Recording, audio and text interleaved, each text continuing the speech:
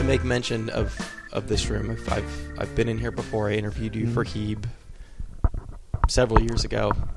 It looks like there are even more books in here, if that was at all possible, than there were 5 years ago. Did you ever play Tetris? Sometimes feel I have this really large Tetris field that's like this room, and eventually like I'll be Collier Brothers to death. Yeah. But you can't. You're in Manhattan. You're in New York City.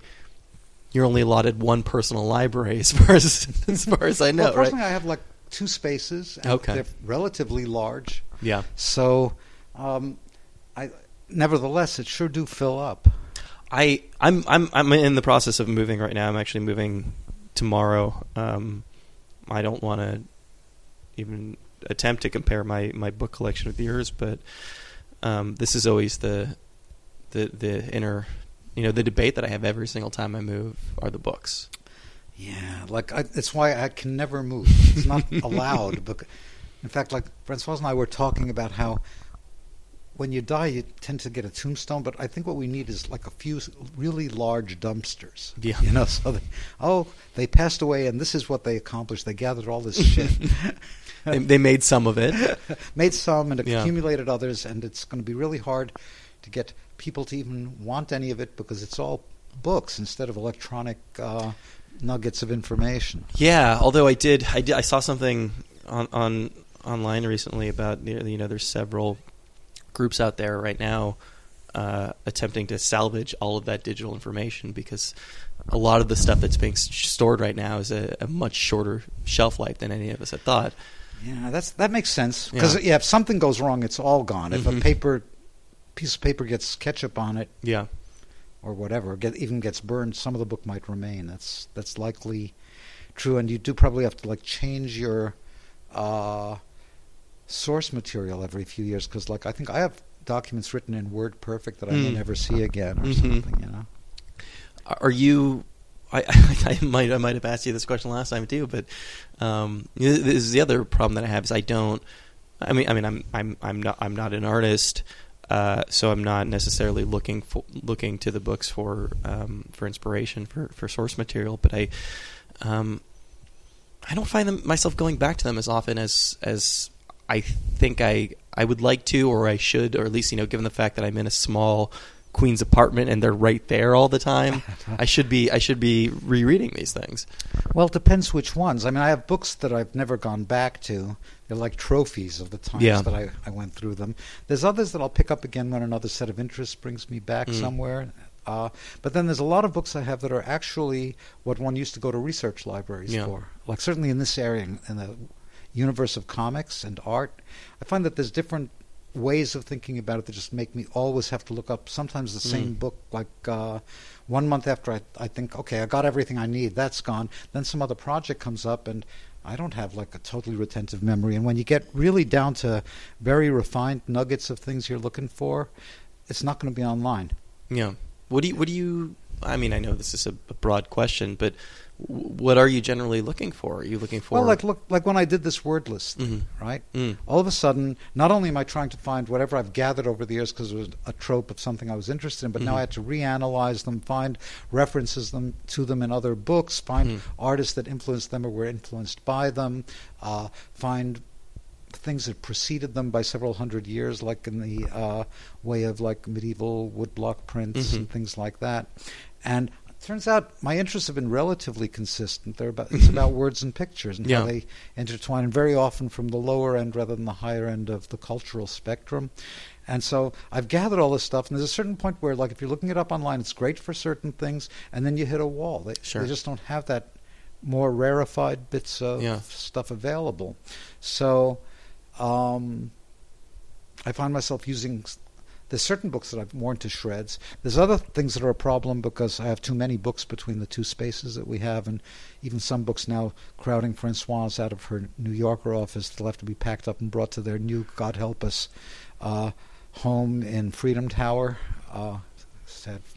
But anyway, that's someplace I didn't intend to stray down. But I find that very often I'm out there buying the same books a second or even a third time because after the second day of looking, I'm realizing that my time isn't as precious as a Morgan Stanley investment banker or something, but like after the second or third day, if a book is $30 or $40, I'm just going to find it again. And certainly the internet's been very good at letting you find copies of old books. I have to imagine that there must be a lot of things in here that aren't in New York libraries, right? Probably true. Yeah. Libraries for sure. They didn't really collect in this area at the time. I was just thinking, as far as sort of going back and this cross section between words and pictures and pictorial storytelling. I interviewed Karen Green a while ago at her office at Columbia, and she hadn't realized this until I was sitting in her cubicle, and it's about half comics and then half medieval art.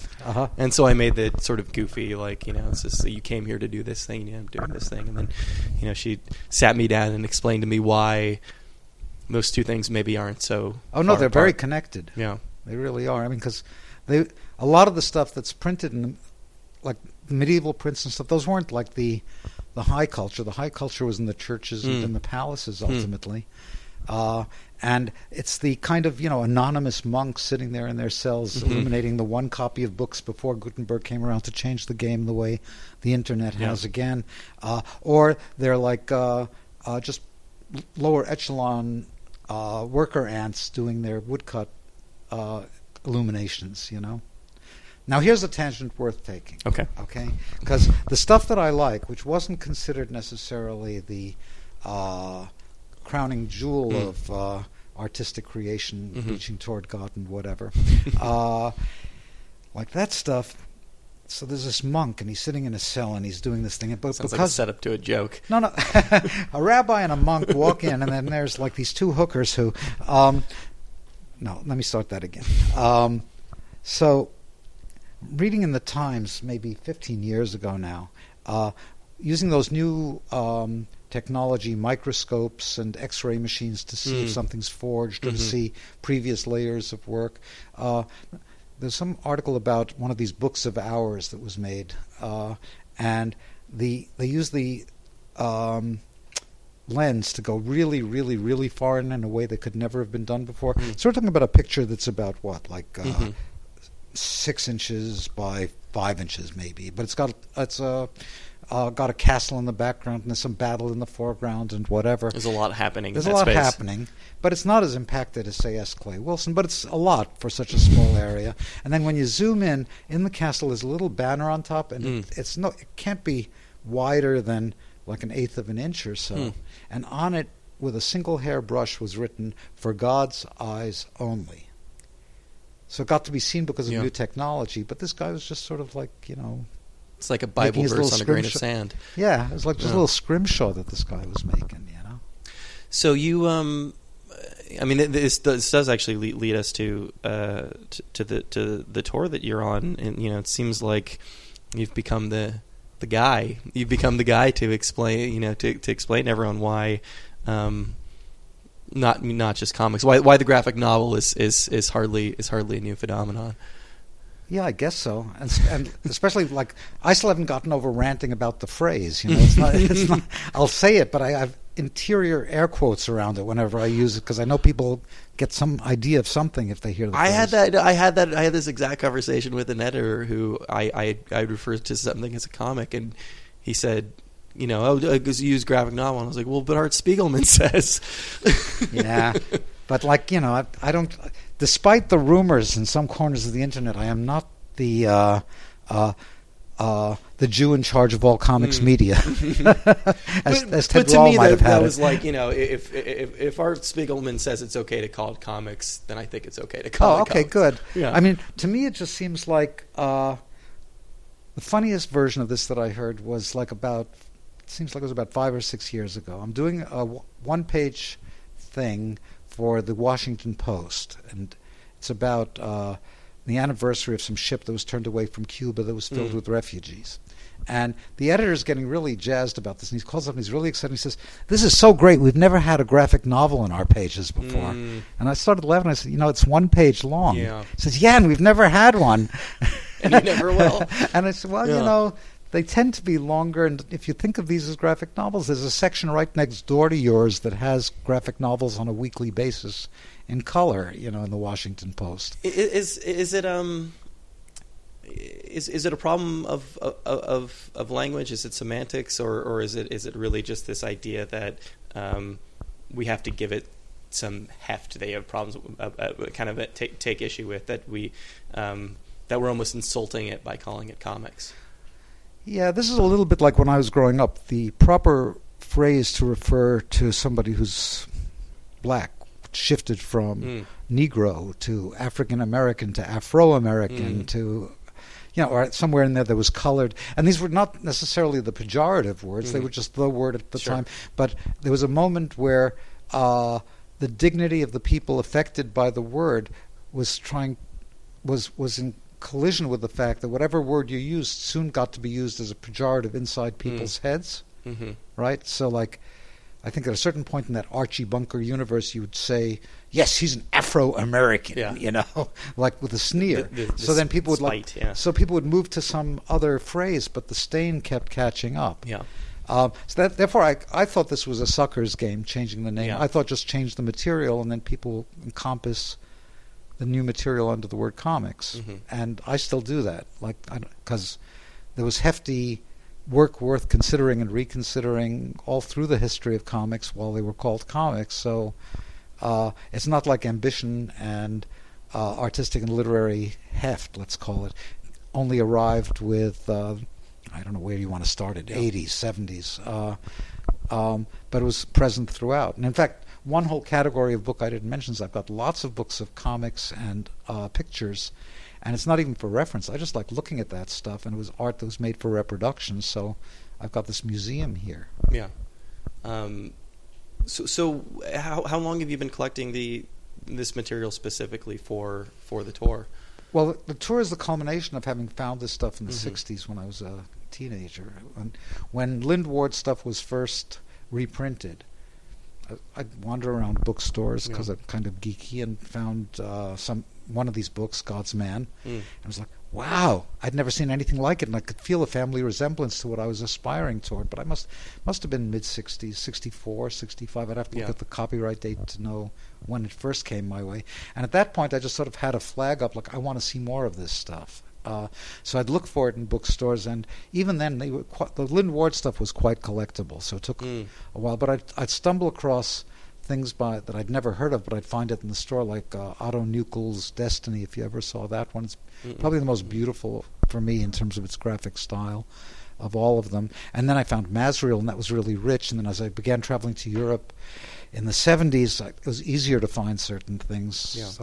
And then bit by bit, some of it would get reprinted here and there. So I managed. It's not a giant genre, but it has a few really key practitioners, and I was able to find their stuff. And it was important to me because it was a model of something I was aspiring to, which wasn't so much wordlessness as a kind of comics that didn't have to apologize for itself. In the sense that it was fine when I wanted to do stuff inspired by Tijuana Bibles. I didn't have to apologize for myself. It was just in the tradition.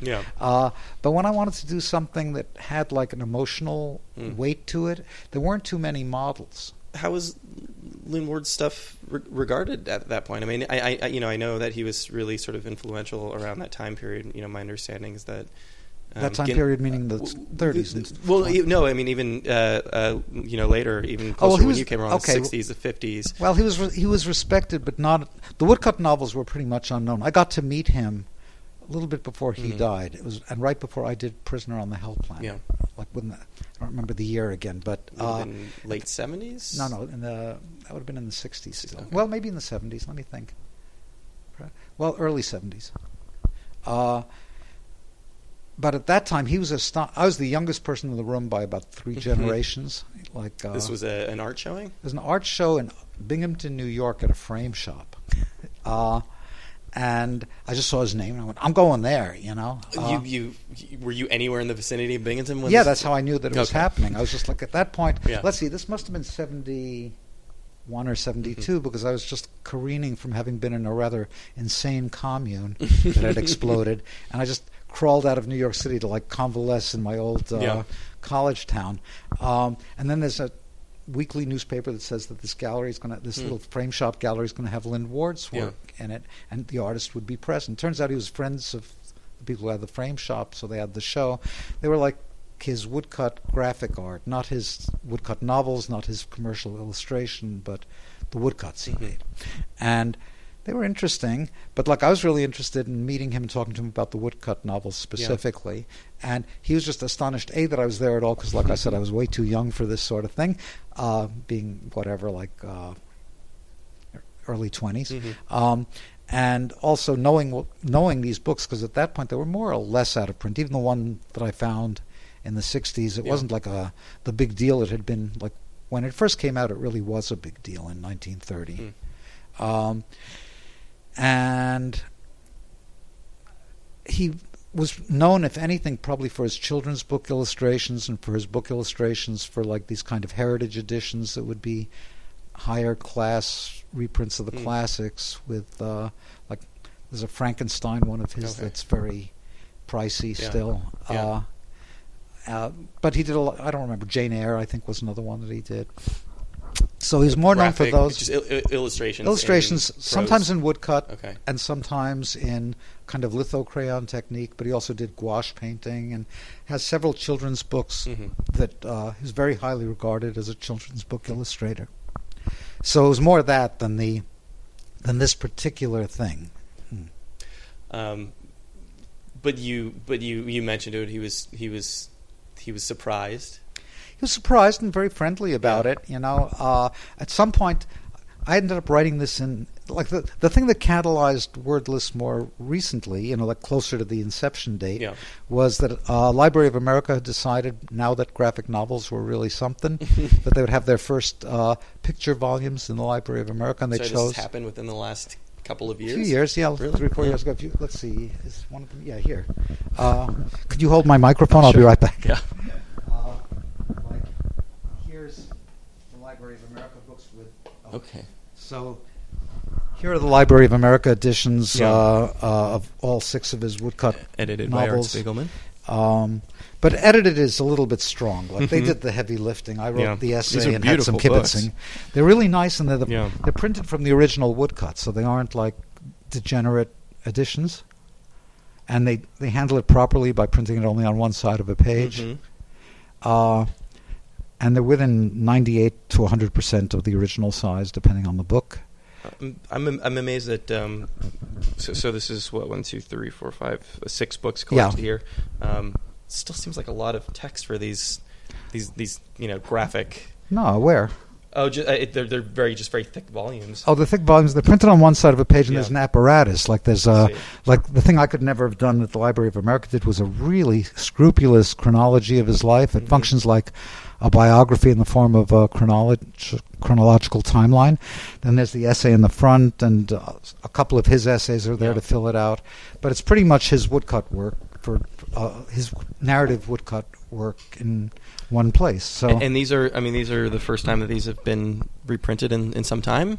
I think so. I mean, some of them may have come and gone in Dover. I don't know what happened when, but this is the first definitive gathering of these things. And some of the books have pretty much never existed in any kind of mass form. Like they're just things that he did. He had his own press for a while. In the height of the Depression, he had made money off of God's Man, which was really a success. And so he used that to found a left-wing press because he had a lot of writer friends. He did a picture biography of John Reed with one of the authors from the masses and his drawings as a young adult story of John Reed, for example. I had read a story. I think there might even be a story the press release about the tour. But I guess getting back to the story of you meeting him, that I think you had attempted to talk comics with him. And yes, that's exactly that's how we got to this particular loop. Because in this thing, I mentioned meeting him and asking him about. So, what comics did you like when you were a kid? And he looked at. That was the first time he looked at me like, who let this kid in here? You know, he said, "Oh no, I never read comics. My father was a Protestant missionary. Like a left wing preacher or whatever. I don't know the right words for this right now because I'm tired. But progressive missionary. He's a progressive Christian who'd work in the ghettos and deal with kids who had diseases and try to organize workers and things like that. And but he definitely had a religious disposition and therefore would never let his kid read something like the Sunday Funnies. Sunday was the day to read the good book. Yeah. So basically what Lynd Ward was weaned on was not Steve Ditko or Harvey Kurtzman, depending on one's generational and other disposition. It was more like Doré's Bible illustrations. That's what he was really seeing. Is there a direct lineage between this and I mean, so this is you said 20s, 30s. A lot of these things were. Is there a direct connection between these graphic stories and comics, as far as you can tell, or was it people I think for later? for some people, it depends on which artist we're talking about.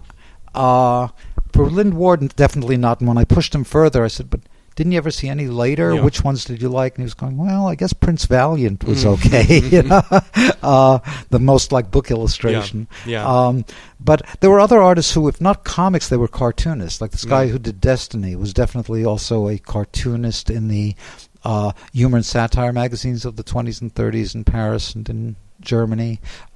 Franz Masriel was definitely had his roots in some kind of newspaper art also, as well as getting interested in woodcuts, primarily through something that was just beginning to happen, like a woodcut revival in Germany, which probably has something to do with Japanese woodcuts even, but also with the medieval German books.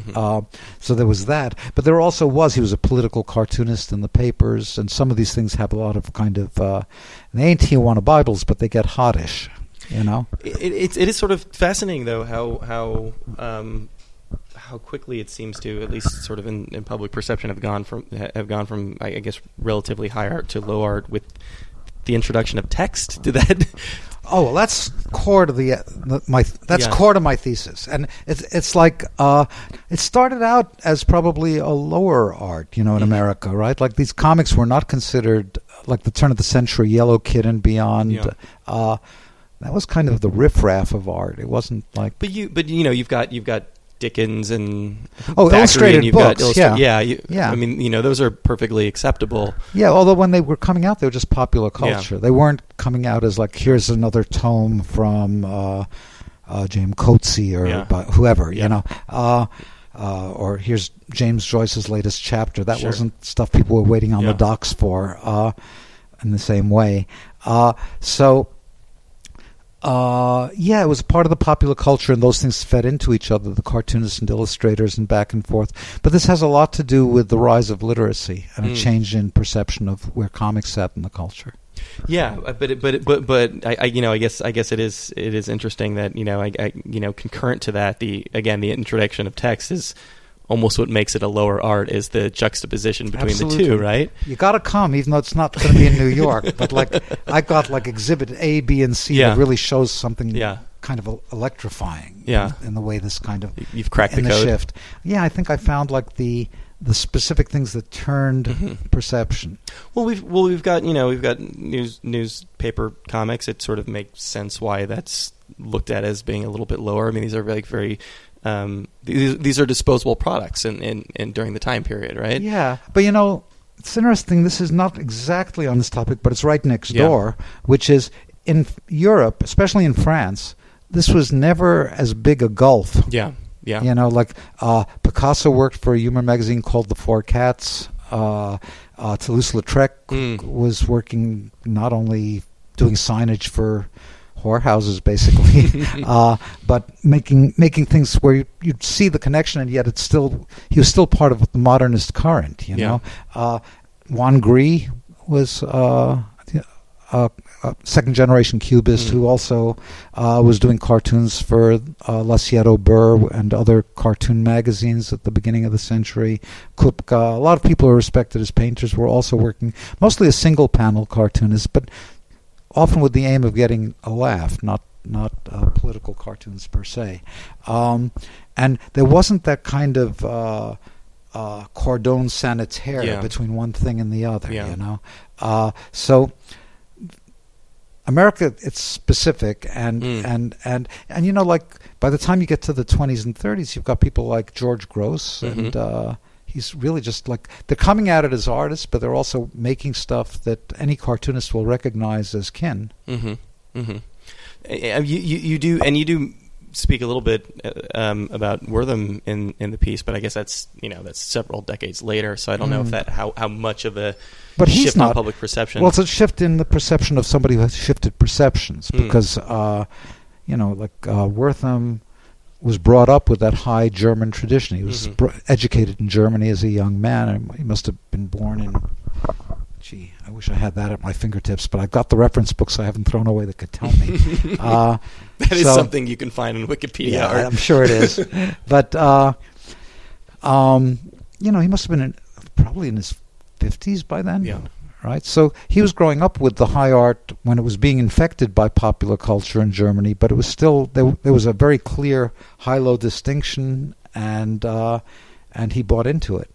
So is this, and this is still, I mean, I guess what fascinates me is that, after all these years and 25 plus years since Maus, this is still a topic that really interests you, is public perception of high art, low art.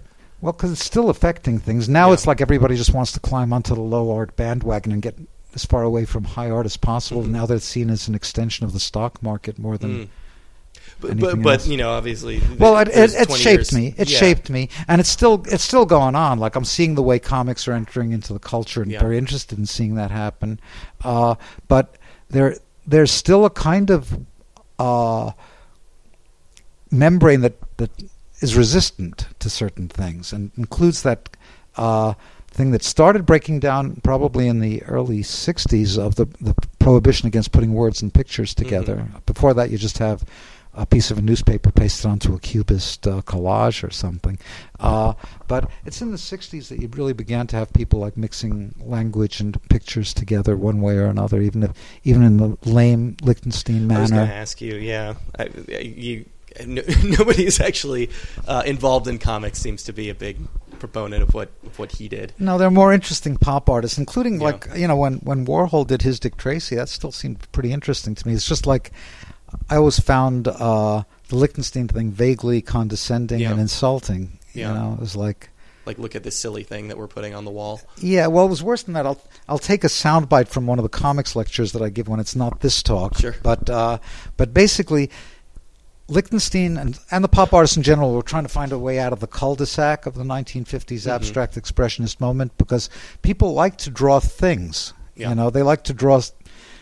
They don't start. Well, maybe they do start by making a crayon scrawl or a shit scrawl if they're babies on a wall. But they think they're doing something. They're doing something, but there is an impulse to want to record something with your hand, based on seeing something or having an idea, picture of something. There's a reward in the acknowledgement that what you have drawn has an analog in the real world. When mom comes along and sees that it's a dog, you get rewarded for that. And when I've seen parents with their little kids in front of a Picasso or whatever, and they'll say, "Can you see the cow?" It's like, "Oh yeah, there's a cow." Yeah. It's like a Where's Waldo? Yeah, so it's like, it's a something as well as a pun between being just subdividing a rectangle of canvas so that it does That's hard activates. to explain to a 3-year-old. It's abstract impressionism. Cows are a lot easier. Look at the funny cow. So there's that aspect to it. But if you were a serious artist in the late 50s and you wanted to do something representational, you were kind of laughed out of the club. Just go join Lind Ward and the other louts who are illustrators. A low thing to be. And pop art was trying to find a way around that issue, and it did it by saying, no, we're not drawing anything. We're just making pictures of something. Yeah. So the Lichtenstein stuff, it's not a woman. It's a drawing about the fact that somebody drew a woman with tears in her eyes. And then what it was specifically was to make some point about high-low, in which, these vulgarians, instead of a mark like George Gross's or Rembrandt's marks. Well, let's leave George Gross out of it. He's a problem. But let's say Rembrandt's marks. These are like industrial, soulless marks, these thick brush lines. And instead of painterly skin that you'd love to touch, like the kind that Rubens painted, these are just red dots. So it was a way of somehow talking about the soullessness of commercial culture and the inability of the masses to understand an abstraction, even though look how well my rectangle is composed. Yeah. Lichtenstein might say, even though they're often very close to the Kirby's he swiped. But be that as it may. But be that as it may, like it was changing the scale, changing the context, and then being able to say this isn't what it comes from. It's been transformed the same way that urinal that Duchamp once put up on a wall got transformed. And so I says, in response, he did no more for comics than Warhol did for soup. It's just that. On the other hand, there were really interesting pop artists like the Chicago School that were giving comics their due and trying to move toward the distortions that a Chester Gould could bring to comics, for example. So we before we fired up the microphone, you were doing another interview, and I know that you've got sort of a battery tonight as you're about to head out on this tour. And I can imagine it gets a little tired. You get a little tired, certainly speaking of the same things over and over again. But you do, you are very interested in I guess comics as presentation. As far as mixing this sort of solitary thing to create and to consume into this live event. And this is something that I'm seeing. I want to say more and more as they get more and more popular. I mean, Bob Skoriak has the Carousel, which is fantastic, and it's fascinating to watch. One of my favorite things ever that I've seen was I saw one of Ben Ketcher's musical. I don't even know if he has a word for what he makes, but it's fascinating to see different artists try to interpret this into a stage presentation. Well, part of it is, it's very lonely work sitting in the studio all the time. So if you get to, I'm excited, I get to do this thing that I should have done in my 20s, which is travel with a band and never did. So here, there's that.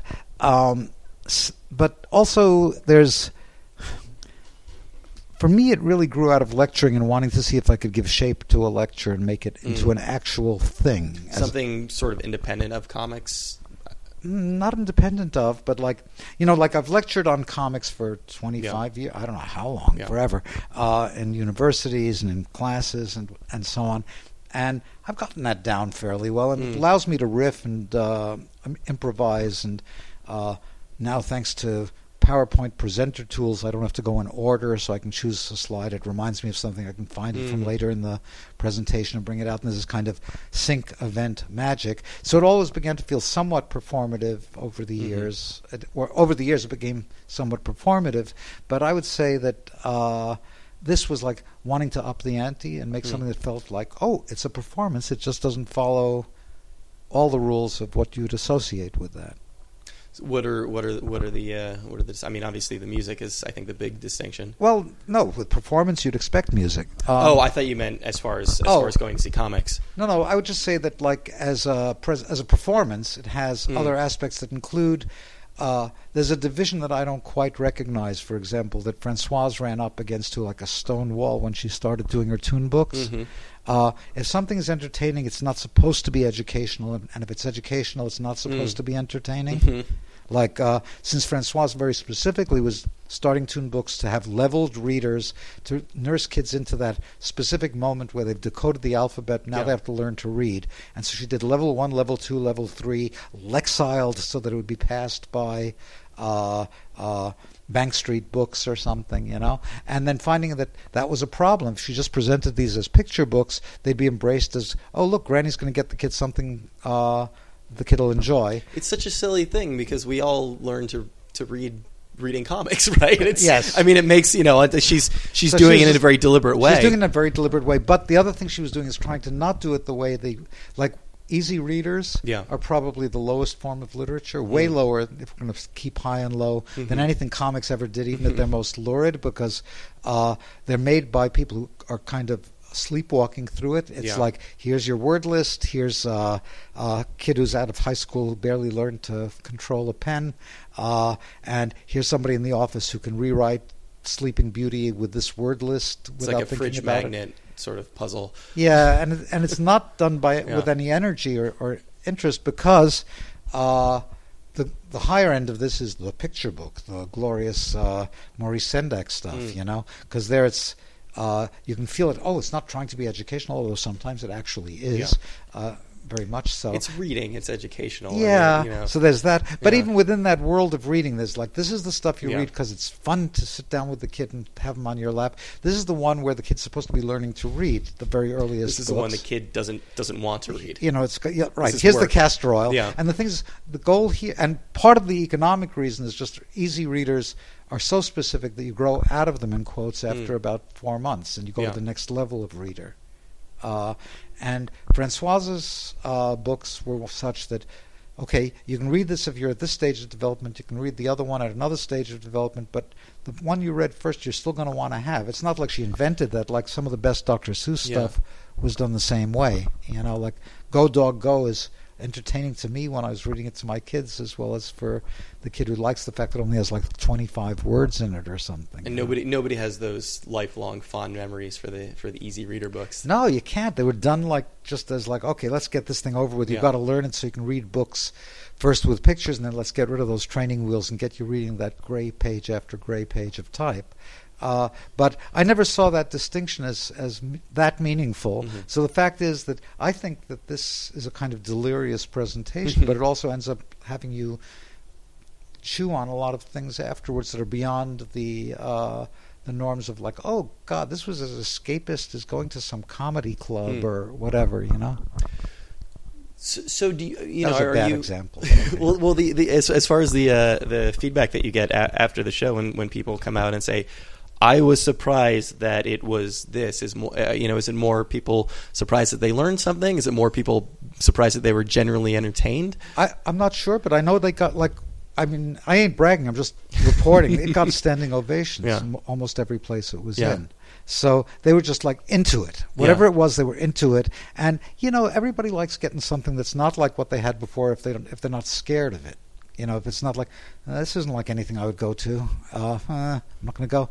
But once it's actually happening, if it's on some level moving and funny and got things you never thought about before, that's a good thing. How clearly delineated are the different segments? Is this is the lecture period? No, it keeps weaving back and forth. Because part of it was to create a feeling of disorientation. So it moves back and forth between. Why are you trying to disorient people? Because that way people will be able to enter more into the material. Yeah, they don't keep their preconceptions in place. To sort of almost take them out of the fact that they're sitting there and they're sitting there. They're listening to a live performance created specifically around these pieces. Because even though I mentioned that Philip comes at this from being especially interested in silent film music. Yeah. Did I tell you that, or was that to the guy? We actually haven't spoken about Philip yet. So okay. He's the band leader. You're blurring together with the thing I was talking about 5 minutes before you set up your mic. So he's a composer and a saxophonist and a band leader. Mm-hmm. And one of the things that he's really focused on, among just liking to perform, is silent film music, like writing new scores for old films. Mm-hmm. He loves silent movies. And that's how I got to be aware of his stuff, actually. Is it one of these sort of, you go to Bryant Park and see... Yeah, exactly. I was in Prospect Park with my kids when they were real young, and I thought every young child should see Lon Chaney's The Unknown. If you know the plot, you'll realize that I'm lucky I wasn't dragged off by social workers and the kids separated from me. But he was doing the sound. I didn't know. I just knew there'd be some accompaniment. Yeah. I really loved what was done there. And so we ended up meeting and working on something that we never brought to fruition called Drawn to Death, a 3-panel opera, which was another kind of hybrid, but done before projections were as easy to do as they are in the 21st century. And now he's getting his doctorate in silent film music, and he's done a lot of these things. And this was much harder because it has to be, as he says, trapped much more finely than you have to do in a silent film score. What is he scoring exactly? What is he? I mean, he's playing along to the readings. Well, there's readings, and then there's a certain point where I shut up finally, so that you can get a wordless book, or at least some of it, before I come back on and start yakking again. So when that's happening, he's scoring to the QuickTime that we made, and had to sometimes alter a bit, or sometimes he had to write towards something he didn't expect he was going to have to do, but managed it that way. But it's kind of like the goal with that part of it was to do something that wasn't an animatic exactly, but that would let you see the stuff in time, because the whole glory of these books ultimately is you go at your own pace, and when you're ready you turn the page, you go back if you didn't get something. Here I have to make sure you get it so we can keep moving forward, and the music has a part in that as well.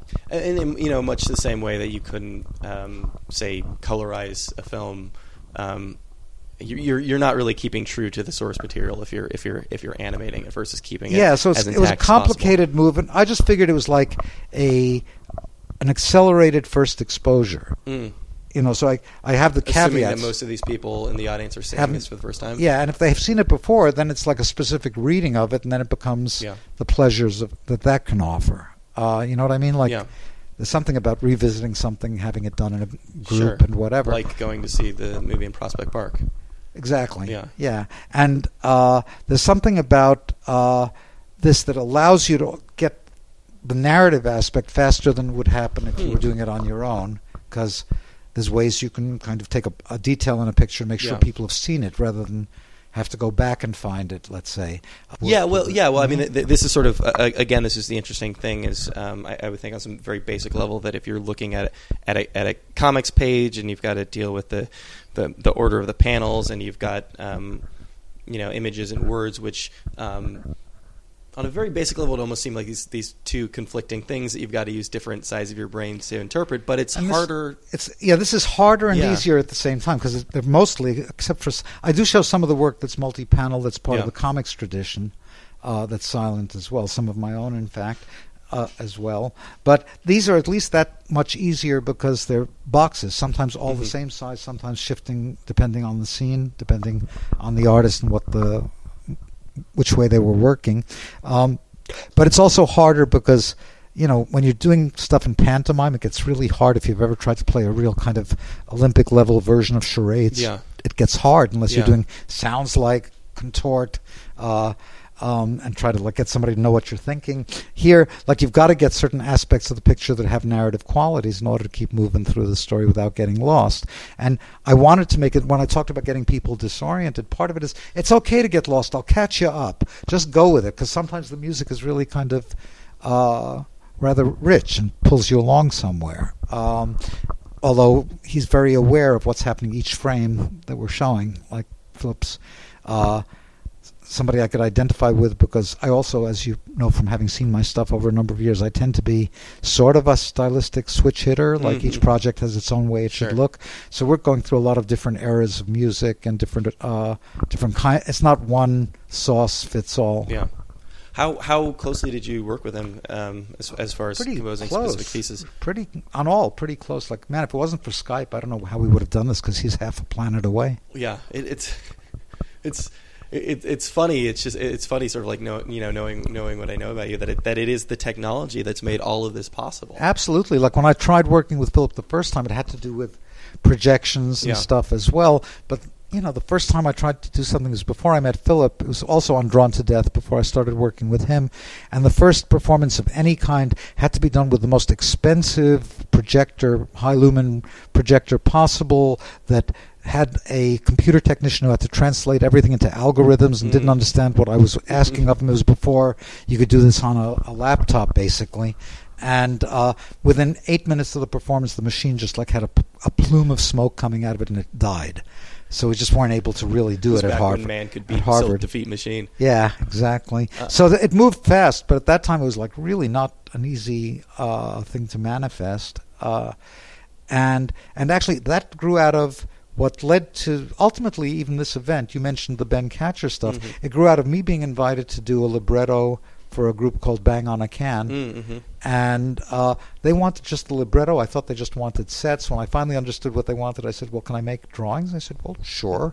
And then all of a sudden I was much more interested in the graphic elements than in figuring out the libretto, because I had to go to operas, because this was a vest pocket avant-garde opera, and I went to operas because that was never a category for me. Mm-hmm. I mean, I know there's such a thing as high art, but I didn't go there readily, and so when I sat in the opera, I was going, this is so cool at the New York City Opera that have the super titles literally above going by on top of the stage. You put those in balloons and you got something, Well, that's funny, and this will bring us around to I think what I guess is a sort of a logical last question. But again, we're talking about how technology sort of made all this possible, and when you really think about it, when you sort of remove the live element, when you remove the audience, people sitting there watching it, what you've got in this, what you've got in the sense. Ben's live performances, or what Arsa Koryak is doing, you've got a live. I hate to use this term; it's almost as offensive as graphic novel. But you've got a live motion comic, which is this sort of even worse. Yeah, it's literally shuttered. Yeah, but I think I don't know. I think it just is something that's been done really poorly. It's something that people have trying to sort of force these different things together, but.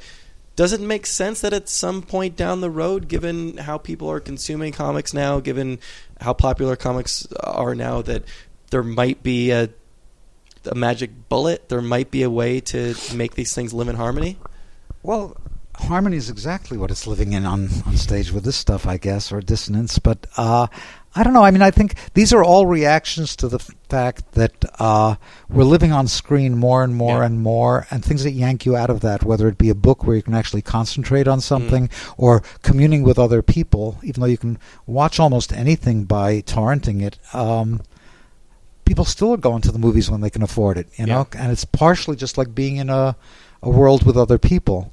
It's one of the reasons that I wanted to get out of the studio and hang with other people and talk to other people, as well as just like having to write emails and then go back to consuming things on a screen. It's part of the reaction against where the technology is dragging us, So that's part of it. And part of it with the comics thing is like one more way that can happen, I suppose, like things that are analogous to comics happening in performance is part of this. I got interested in what would happen when you in the Drawn to Death project when you're mixing live people with comics tropes. Or I did it. Did you see that? At least there was a video of it at the Jewish Museum's incarnation of the comics exhibit. There was something of the thing I did with Polobolus.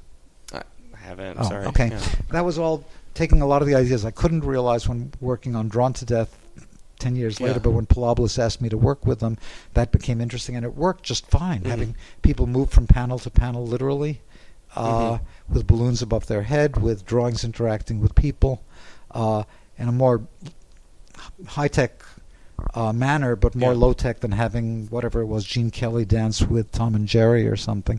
But nevertheless, there was different dialogue between things that are usually still and things that were moving like dancers. But I guess again, that's getting into sort of the conceptual.